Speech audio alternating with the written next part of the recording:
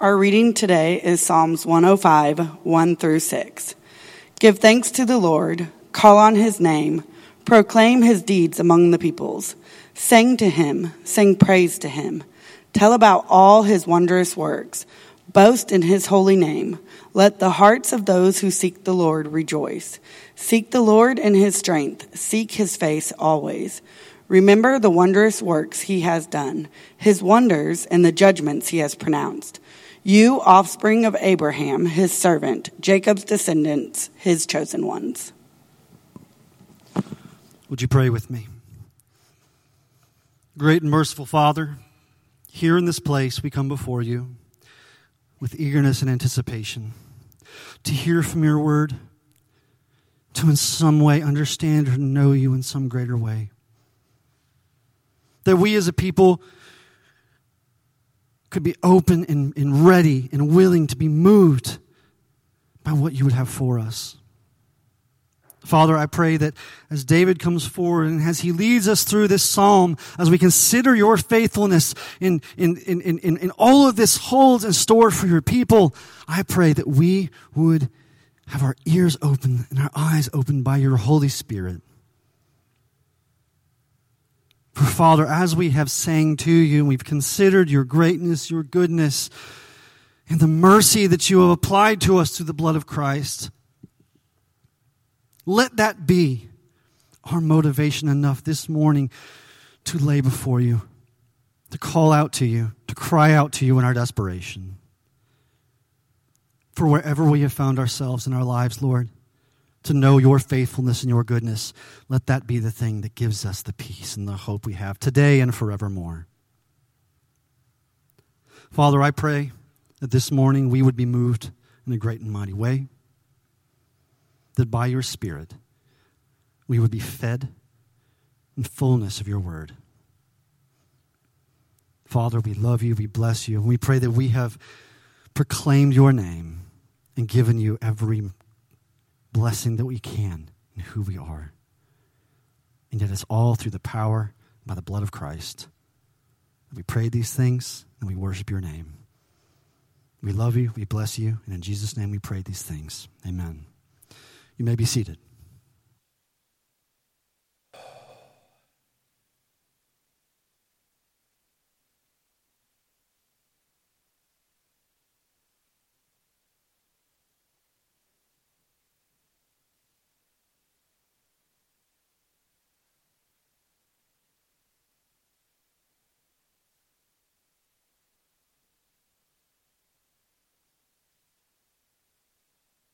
Good morning, everybody. Good to see you. I see I left my notes up here from a couple of weeks ago. I'm going to be using those. I hope your Bibles are open to Psalm 105. We are continuing in our series. And we had read to you 1 through 6. We're looking at the entire psalm. But I wanted us to focus on that one as far as our reading goes. So last week, David Delmont was here, preached very well through Psalm 104. The way these psalms are being laid out before us is definitely a focus on worship, right? Psalm 103 and 104 both had themes of worship. They were all very similar. Psalm 105 and Psalm 106 are also complementary. They're also similar in how they are put together and what the focus is on. So as we start looking at Psalm 105, we need to ask ourselves the question, Who is this written to? Who is the audience? And what was the purpose? So 103 and 104, who was the main subject? Anybody remember? You can speak it out. It's all right. Oh, bless the Lord, what? Oh, my soul. Right? So 103 and 104 talk about different aspects of worshiping, but it's a really personal thing. Bless the Lord, oh, my soul. We talked about when we were looking at 103, how that was a reminder to ourselves. There are times when I need to remind myself to focus in on who God is and to bless the Lord. And it's like I sometimes have to do this and kind of scold myself in a good, accountable way. David, bless the Lord. I'm going through a tough time. Bless the Lord. Lift up your thanks and gratitude for who He is.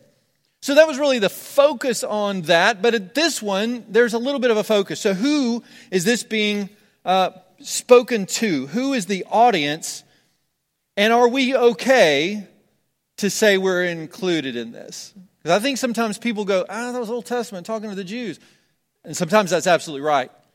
But let's look here at who is the focus of this psalm. We find this in verse 6.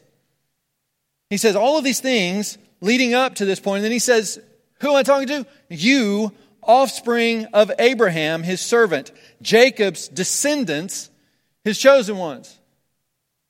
So aren't we talking about the Jews? The Jews were God's chosen people, right? I mean, Jesus' day, the Jews said, we are the chosen people. We are the ones through whom the promise came, to whom the promise came. And so God is going to deliver us. Well, Paul came along and had something to say about that. Romans chapter 9, he said in verse 6, not all who are descended from Israel are Israel. Neither are all of Abraham's children his descendants. On the contrary, and this is a quote, your offspring will be traced through Isaac. That is, it is not, it is not the children by physical descent who are God's children, but children of the promise are considered to be the offspring. Interesting. Let's turn to Galatians. Galatians chapter 3. Give you a second because I want you to see it. Galatians chapter 3, verse 6 reads, just like Abraham who did what? Believed. Just like. So there's this comparison. Exactly like Abraham who believed, and it was credited to him for righteousness. You know then that those who have faith, gets that? Those who have faith, those are Abraham's sons. Now, the scripture saw in advance, and this is crazy cool, all right, because this is why we can look back at the psalm and look at it from the gospel perspective, right? He says right here, now, the scripture saw in advance that God would justify the Gentiles, of which we are all included, that's every non-Jew. He would justify the Gentiles by faith and proclaimed the gospel ahead of time to Abraham, saying, all the nations will be blessed through you. Consequently, those who have faith are blessed with Abraham who had faith. All right, so you see the common denominator between Abraham and all of us who believe is faith. Abraham believed that God would bring a promise to all nations through him.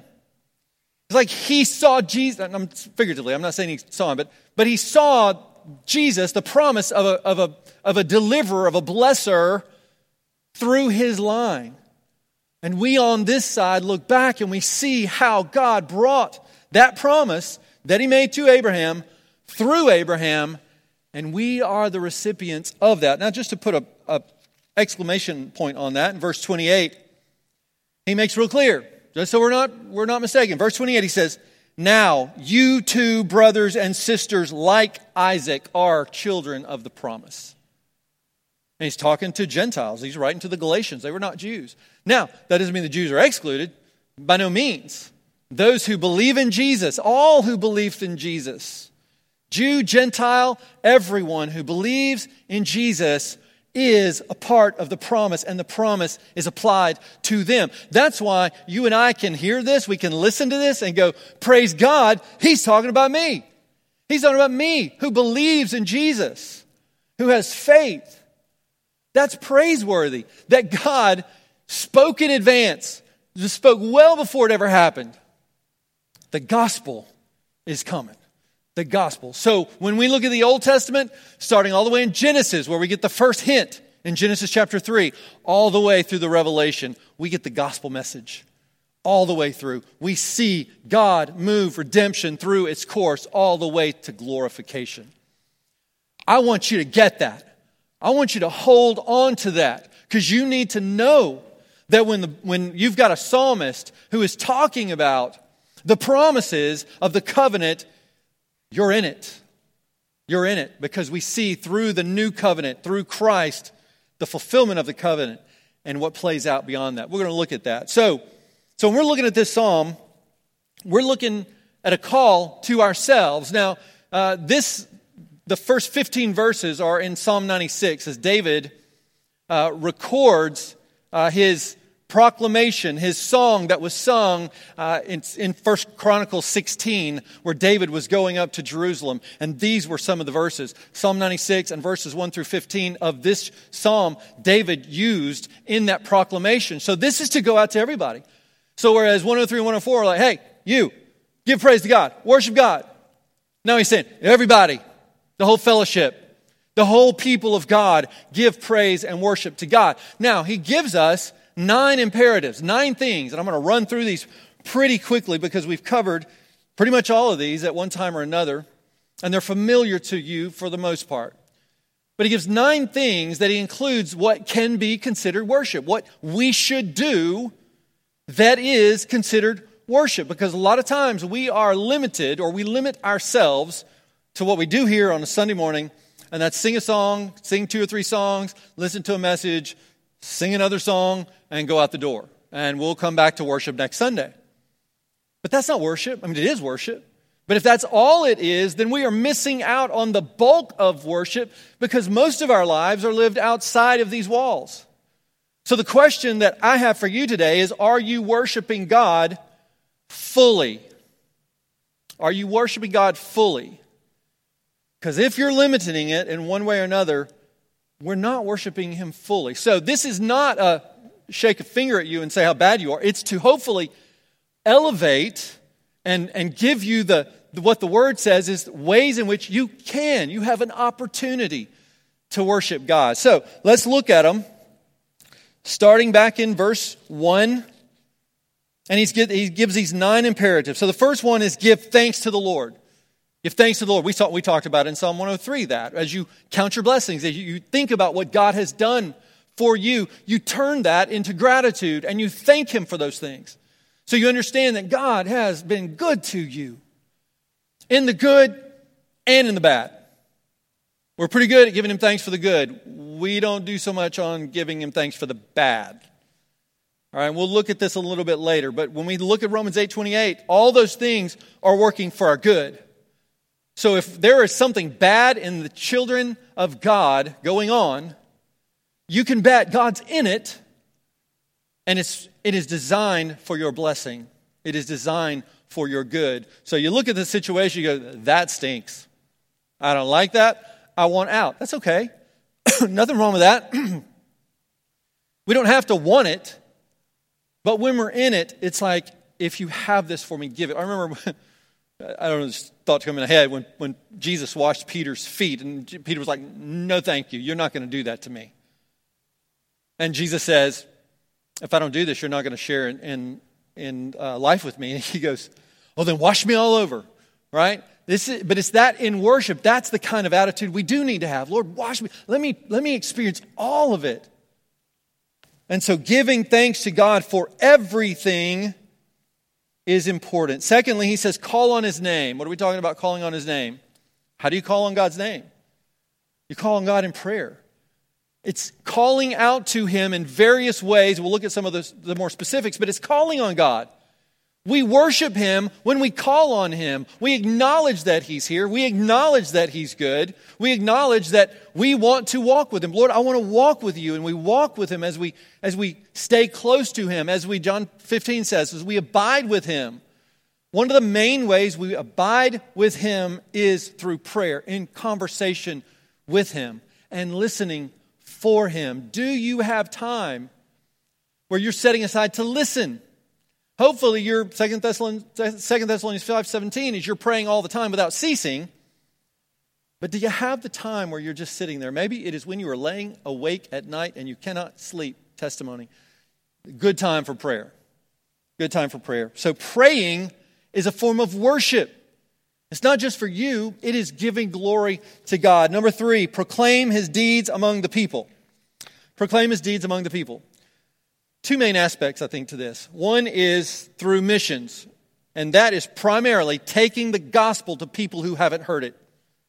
specifically, and most importantly, those who have never had the opportunity to hear even the name of Jesus.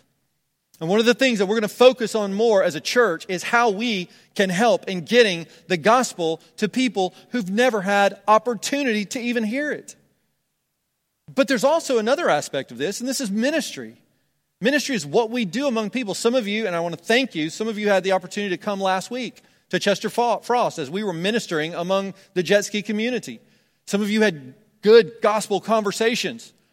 We have had good gospel conversations. And taking the gospel to these people, that is a ministry to them. It is giving witness to who God is and what He has done. God is glorified in that. We have the privilege of doing that, and I hope that you are engaging in that yourself. Number 4, sing to Him. I want to slow down here on sing to Him, because we do it a lot. You know, we come every Sunday and we sing. The question is, why do we do that? Why does the Bible say sing to the Lord so many times? What is the big deal about singing? Why is singing different than just what I'm doing or what we do when we talk to each other? When you think about sing, or when you think about music, you get in the car, or you got a favorite. Who's got a favorite song in here? Anybody? Raise your hand if you have a favorite song. Don't be shy. Most of us do. You got a favorite song. Why do you like that song? Generally because it does something to you, does something for you. Sometimes it is a song from the 80s, like me, before many of you were born. The 80s, when it just kind of, that nostalgia, stop laughing down here. Is that nostalgia where it's just like, those were good times, man. Some is for some other special occasion, a wedding or something like that. It stirs within you something from your soul, something from who you are on the inside. When we sing to the Lord, we're making a connection. All right, so I can tell you a lot of information. I can tell you what the Bible says, and you can retain that. Most, you know what I mean. You some better than others, but you can remember that. You can take it into your head, and that's good and fine. And we know the truth. We need to be founded on the truth. But if we simply just recite the truth to each other, we just talk about the truth. And again, place for that. But in singing, you are connecting your head to your heart. So you're connecting the truth in your head, what you know to be true, with the passion in your heart. Singing, that's why we love, as music, these crescendos happen, it starts to build, and we get this magnificent feeling from the music. We want to sing louder. We want to sing stronger. There's something within us that has to come out. That's what it's supposed to be. Now, we can sit here and we can sing, and there's no passion, and we're singing like all we're doing is thinking. But if we're connecting that with our heart, and we feel what we know to be true, our affections for God start to come out in the music. That's one of the great reasons why we are told to sing, because there is something strong about that. That's why in heaven right now, there are songs being sung to God. Holy, holy, holy is the Lord God Almighty. Right? And you better believe there's passionate music going on. And when you see God face to face, I can imagine just either melting in a pile of tears in gratitude or singing to the top of your lungs. Why don't we try to emulate that here now as people of God who have had the Son of God revealed to us? How amazing that is. Number 5, tell of His wondrous works. Now this is a little bit different than what I talked about, proclaiming the deeds of God. This is essentially, these are gospel conversations. So it certainly would include talking to people who don't know Jesus, but it's also us talking to each other. Talking to each other, having gospel conversations to each other. It is reminding each other of God's goodness. It's reminding that we have been blessed. I meet with somebody just about every week. Become a dear friend. I can know every single time when I walk in and I sit down with him, he's going to say, what's God teaching you this week? What's God been showing you this week? And so I've kind of conditioned myself I need to be thinking what God has done in my life. What has He done? But that is the kind of thing that spurs us on, right? If we kind of got into that habit of saying, hey, what's God doing in your life? And we knew that was good, that will help to trigger you to count the things that God has done for you, what God is doing in your life. That is a form of worship. Because we're declaring to each other God's glory in gospel conversations. So I would challenge you to do that. David Delmont challenged you last week if you were here. He said, I want you to read through Psalm 104 every day this week. And then I want you to come into each other and to start talking about what has God shown you in Psalm 104. That's the kind of thing we're talking about. But it doesn't have to be that specific. It certainly should be. But just what is God doing in your life? How is God blessing you? How can what God is doing in your life be a blessing as people hear and are able to celebrate with you? Or they hear and they're able to weep with you. The sharing, that's all part of gospel conversations. It's not just all the good stuff. It's here's the challenges and how we can point each other back to Jesus. It's all about Jesus, right? So we're pointing each other back to Jesus. Sixthly, it says, honor your holy name. A lot of different directions you could probably go with that. But I think in a nutshell, honoring his holy name is putting him first. You will have no other gods before me. That can be part of those gospel conversations. It's helping us put God first. Having that godly accountability with each other where if we're just kind of focused on this one thing, we say, hey, is that in its proper space? If it is, great. God's being honored through that. If it's not and it's starting to take the place of God, that's of the devil.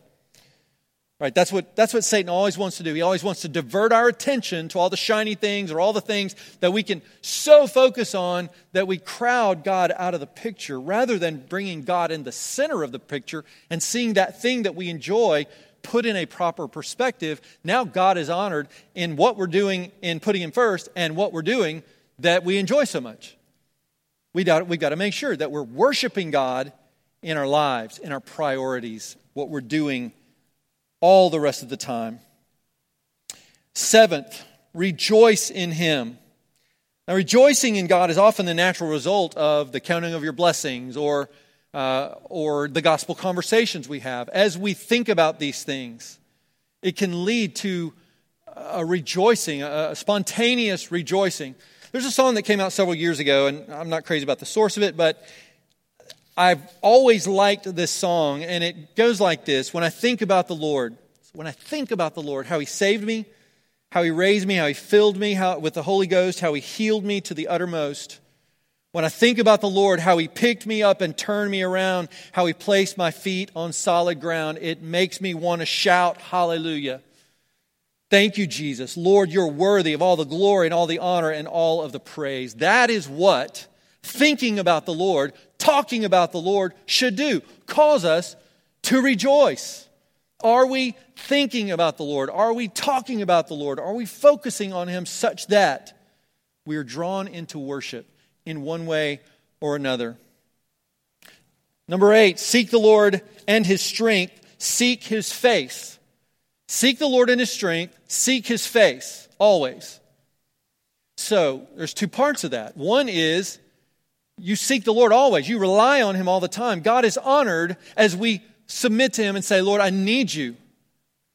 Then God is in his rightful place. We are needy. He is the one who gives. He is the grantor of everything that is good and perfect. Anything that is good, it comes from God.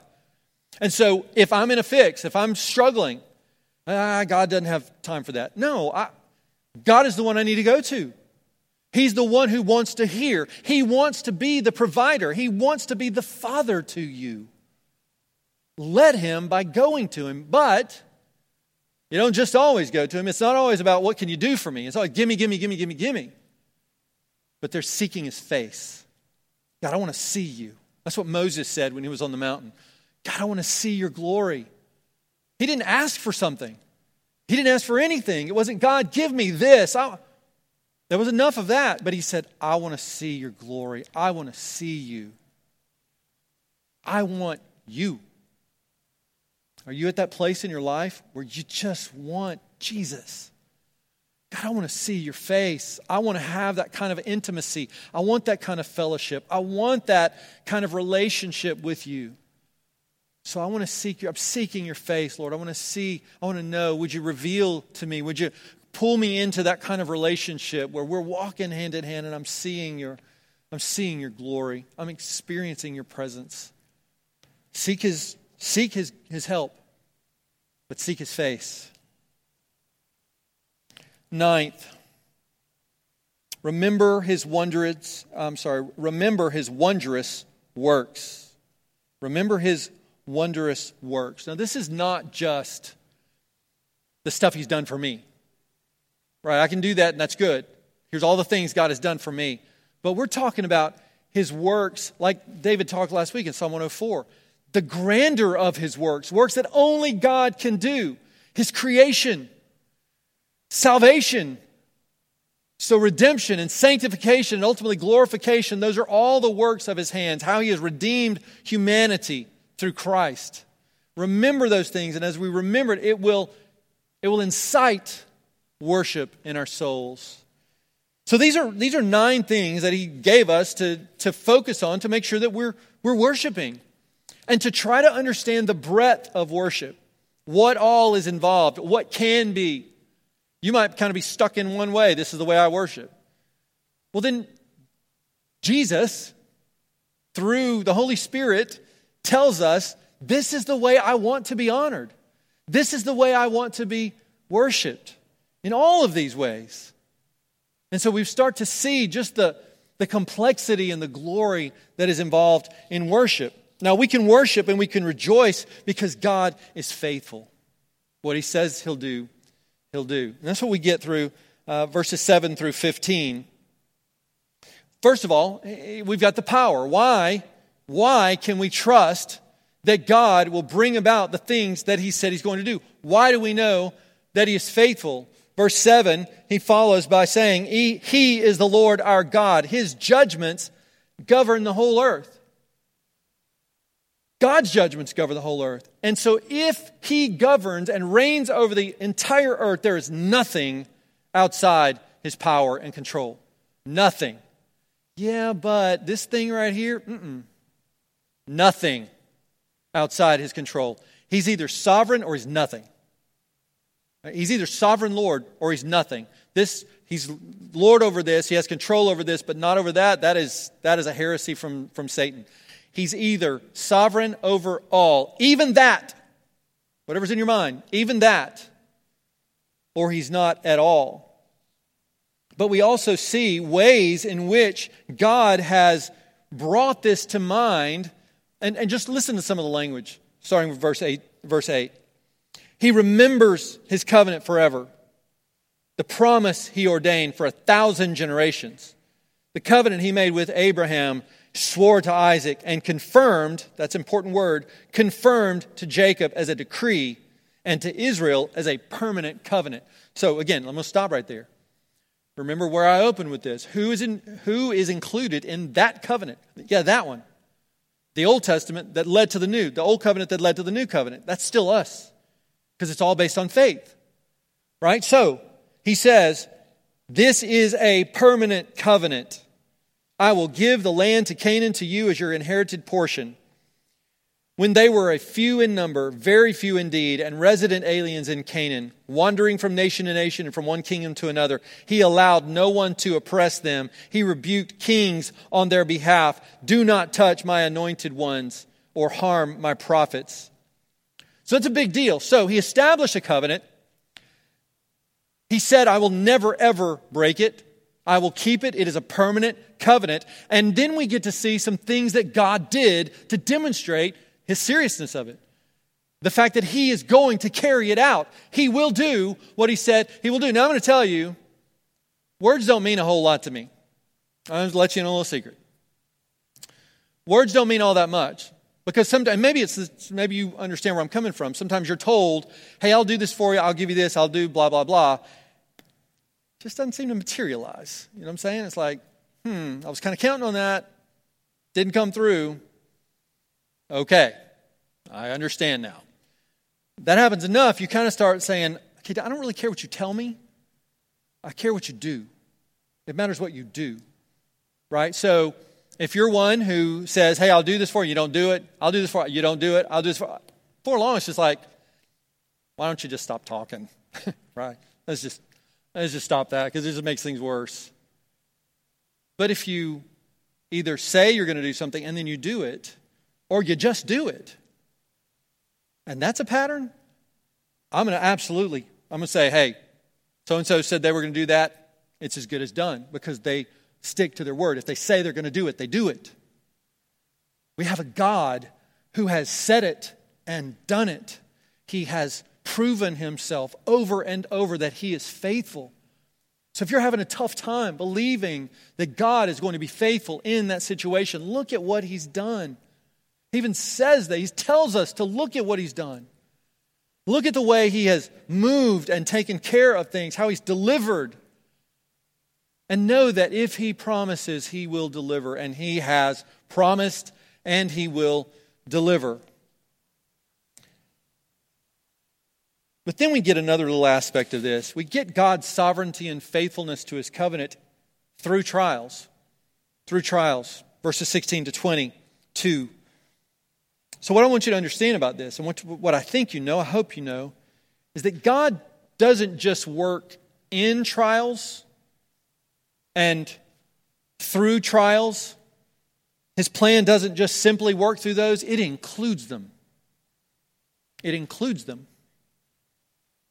So God doesn't just see that things happen and make the best of it. Sometimes God causes it. And again, this is going to maybe challenge what you believe about God, but I've already been talking about this already. Right? God uses and causes many bad things in our life because He's wanting us to get to a place. You see that in Job. You see that in Joseph. Oh, wait, Joseph, who's that? Oh, we got it right here. Look at what it says. Verse 16, he called down famine against the land and destroyed the entire food supply. That is not good. Famine isn't good. Causing this destruction of all the food, that's not good. Right? It's like people need to eat. What are you doing? Destroying all the food. He had sent a man ahead of them. All right, so he's got somebody he sent ahead. There's a famine that God caused in his sovereignty, in his sovereign goodness. He caused it. And then he sent a man ahead of them, Joseph. Yay, Joseph is going ahead of him. Who was sold as a slave. You don't see prophets that are sold as slaves generally, would you? I mean, there are people who speak for God. But it says in verse 18, they hurt his feet with shackles. His neck was put in an iron collar until the time his prediction came true. So God sent Joseph. So God caused famine. God sends Joseph through slavery. And that was part of the plan. It didn't just happen. It was what God ordained. And then look at what it says next.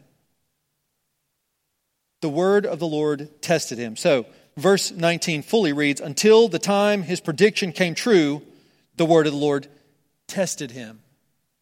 And then we see the results from there. The king sent for him and released him. The ruler of peoples set him free. He made him master over his household, ruler over all his possessions, binding his officials at will and instructing his elders. When we see the whole picture of Joseph's life, then we can look at it and say, yeah, God sent him. God sent him to bring about part of his plan of redemption. And it was all good. It was all what God had intended, what God wanted to. It says that God tested him. Now, testing is not to reveal to God something about the situation or you. It's usually meant to reveal something about you to you, and then also to prepare you for something that God has. That's what we see in Joseph's life, right? It was revealed who Joseph was even when Potiphar tried to make advances on him. Joseph had to make a decision. I've been put in a pretty high situation. I've done the slavery route. I did that thing. I don't like it. So now I'm in a place of power and respect and trust. So it would be really easy for Joseph to say, I'm going to compromise a little here because I really want to stay here. And God can certainly use me more like this than back in prison. But instead, Joseph, because this is who Joseph was, he took his relationship with God very seriously. He couldn't bring dishonor on the name of God by giving into this. So she comes at him, grabs his coat, he slips out of it and takes off. She's left with the coat, gets him in trouble. He's in trouble again. but it showed who Joseph was. But it also prepared him for what was to come. This whole thing prepared him for what was to come. God provided for his people. We see this in verses 39 to 44. God provided for his people, but he used the wilderness as the preparation for the promise. He provided all these things to sustain them, but the wilderness was not easy. But it was to prepare them. I think of my own life, probably the greatest example of my preparation in the wilderness was the year and a half before I came here, where God prepared me for what was going to be here when I came so that I could be more confident in trusting him, so that I can know that God will take you into the wilderness, but he will also lead you into a promised land. He will also bring about his purpose. And so what I would say to you, when you go through testing, not if, but when, or if you have, whatever, maybe you're in it now. It may sound crazy, but embrace it. Embrace it because God is doing so. Why? Because he keeps his promise. I can't see it. It doesn't matter if you can't see it. God keeps his promise. Worship him through contentment in the wilderness. Worship him by taking what comes at you and feeding it back to God and waiting on him to do in and through you what he has planned. It's not haphazard. It is planned. So hold on to that. Embrace it. It's not, I'm going to have some power of positive thinking and I'm going to have a good attitude through this. That's originated in you and it will fail. But if you take it back to God and you say, Lord, I'm going to sit here and wait on you. I'm going to do what I know you call me to do now. I'm going to seek your face. Because with his face comes guidance. With his face comes the comfort of knowing that he got you. He's got you. So you cannot lose. That does not mean that you won't end up in jail. That does not mean that you won't end up in situations where you could compromise. It doesn't mean that it's not going to be painful. But it does mean that it will be completed. It will be completed because God does not leave anything left undone that he ordains. And he guides and cares for his kids, those who are under the covenant through Jesus. Hang on. But don't just survive. Flourish. Embrace the grace that comes your way. Because if he takes you there, he will take care of you there. And that's a promise. Not mine, but the Word of God. So, he does that. And if I have not made this clear enough, it's all him. It's all him. Look at 23 to 38. Look at how God did his thing. Then Israel went to Egypt. Jacob lived as an alien in the land of Ham. And the Lord made his people very fruitful. He made them more numerous than their foes, whose hearts he turned to hate his people and to deal deceptively with his servants. There again is God's plan working. He sent Moses, his servant, and Aaron, whom he had chosen. They performed his miraculous signs among them and wonders in the land of Ham. He sent darkness, and it became dark. For did they not defy his commands? He turned their water into blood and caused their fish to die. Their land was overrun with frogs, even in their royal chambers. He spoke and insect came, gnats throughout their country. He gave them all hail for rain and lightning throughout their land. He struck their vines and trees and shattered the trees of their territory. He spoke and locusts came, young locusts without number. They devoured all the vegetation in the land and consumed the produce of their land. He struck the firstborn, all their first progeny. Then he brought Israel out, and there's a focus. And he brought Israel out with silver and gold, and no one among his tribes stumbled. Egypt was glad when they left, for the dread of Israel had fallen on them. Everything that is said there, he did it. God did it all. It is God's solitary work of deliverance. God's plan is God's plan. In all of its complexity, God's plan is God's plan. He does not want you to help. He will not take your help. Now, does that mean there's nothing for you to do? Absolutely not. Absolutely not. But even when you are called to do something, it is God who is strengthening you. It is God who is giving you hope. It is God who is giving you strength. Philippians chapter 2, therefore, my dear friends, just as you have always obeyed, so now, not only in my presence, but even more in my absence, you work out your own salvation with fear and trembling. The next verse. For it is God who is working in you both to will and to work according to His good purpose.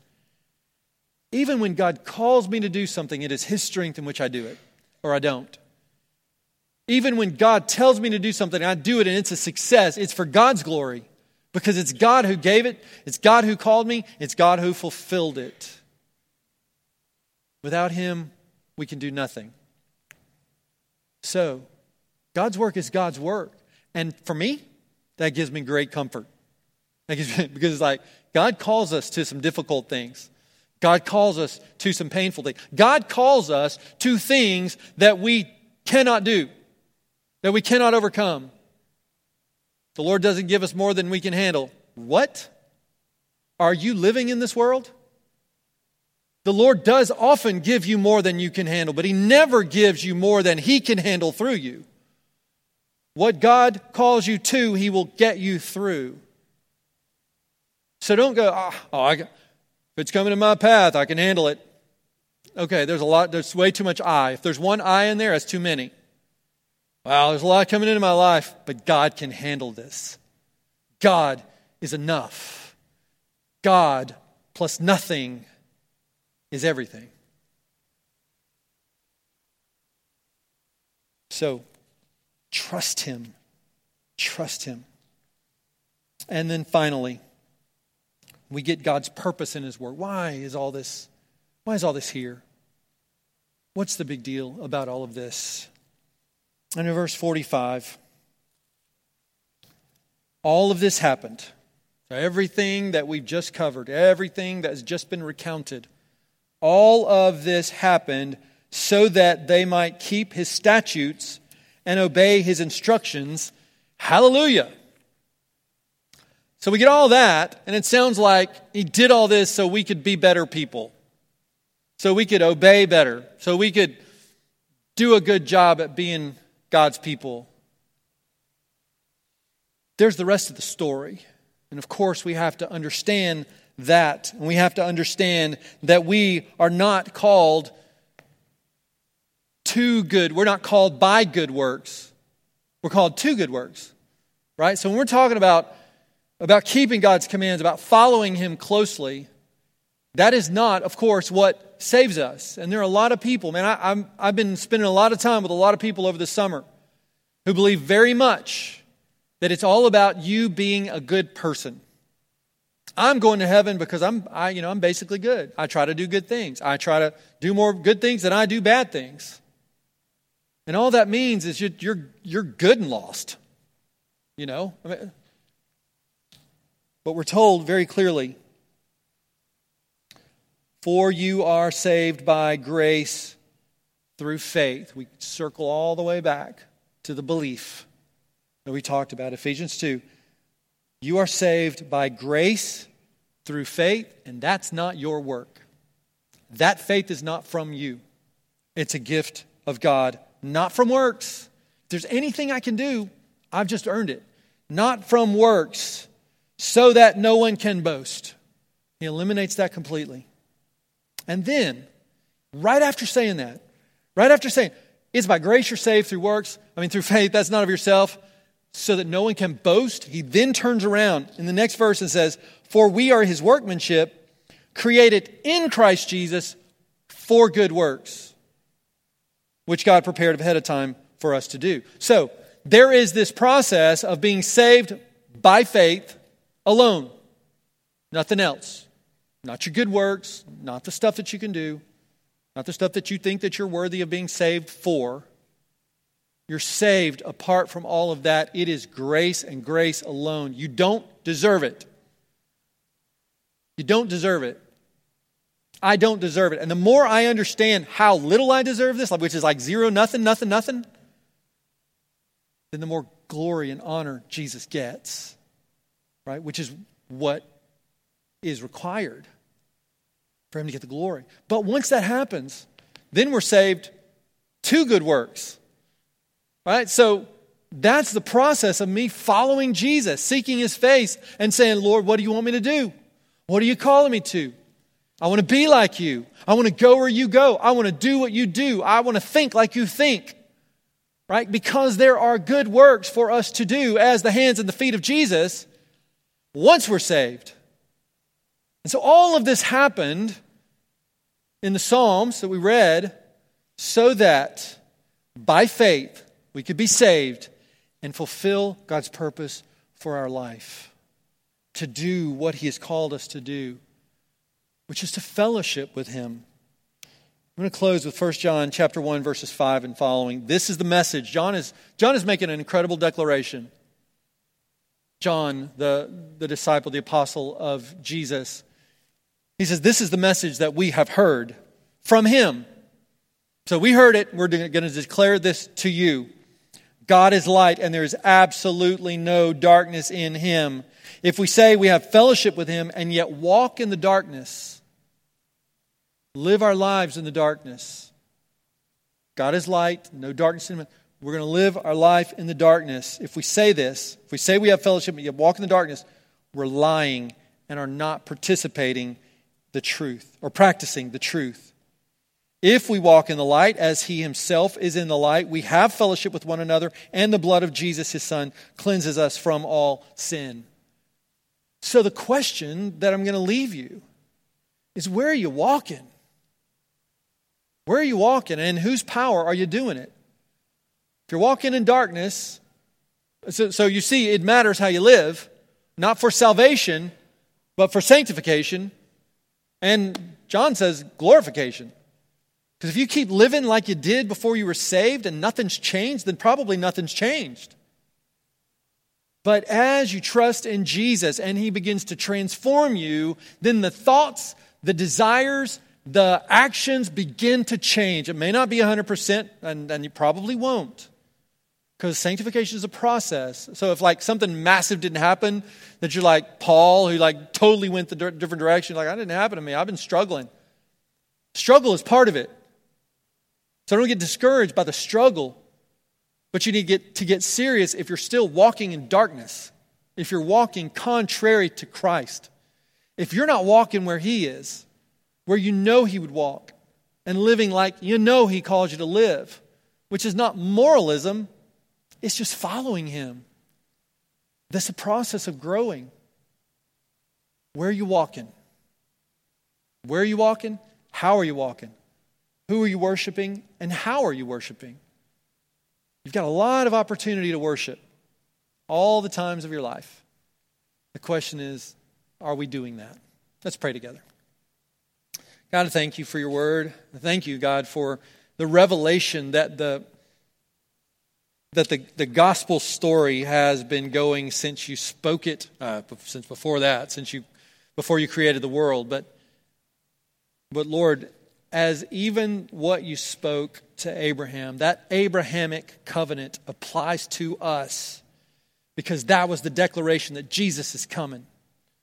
And then we see all through your word the process through which you led people so that you brought about your incarnation in Christ at just the right time.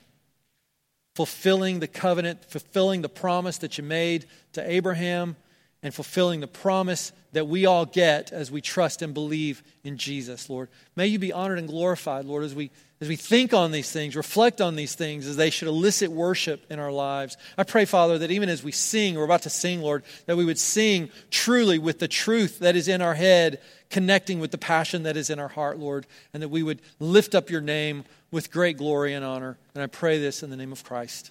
Amen. I invite you to stand as we sing.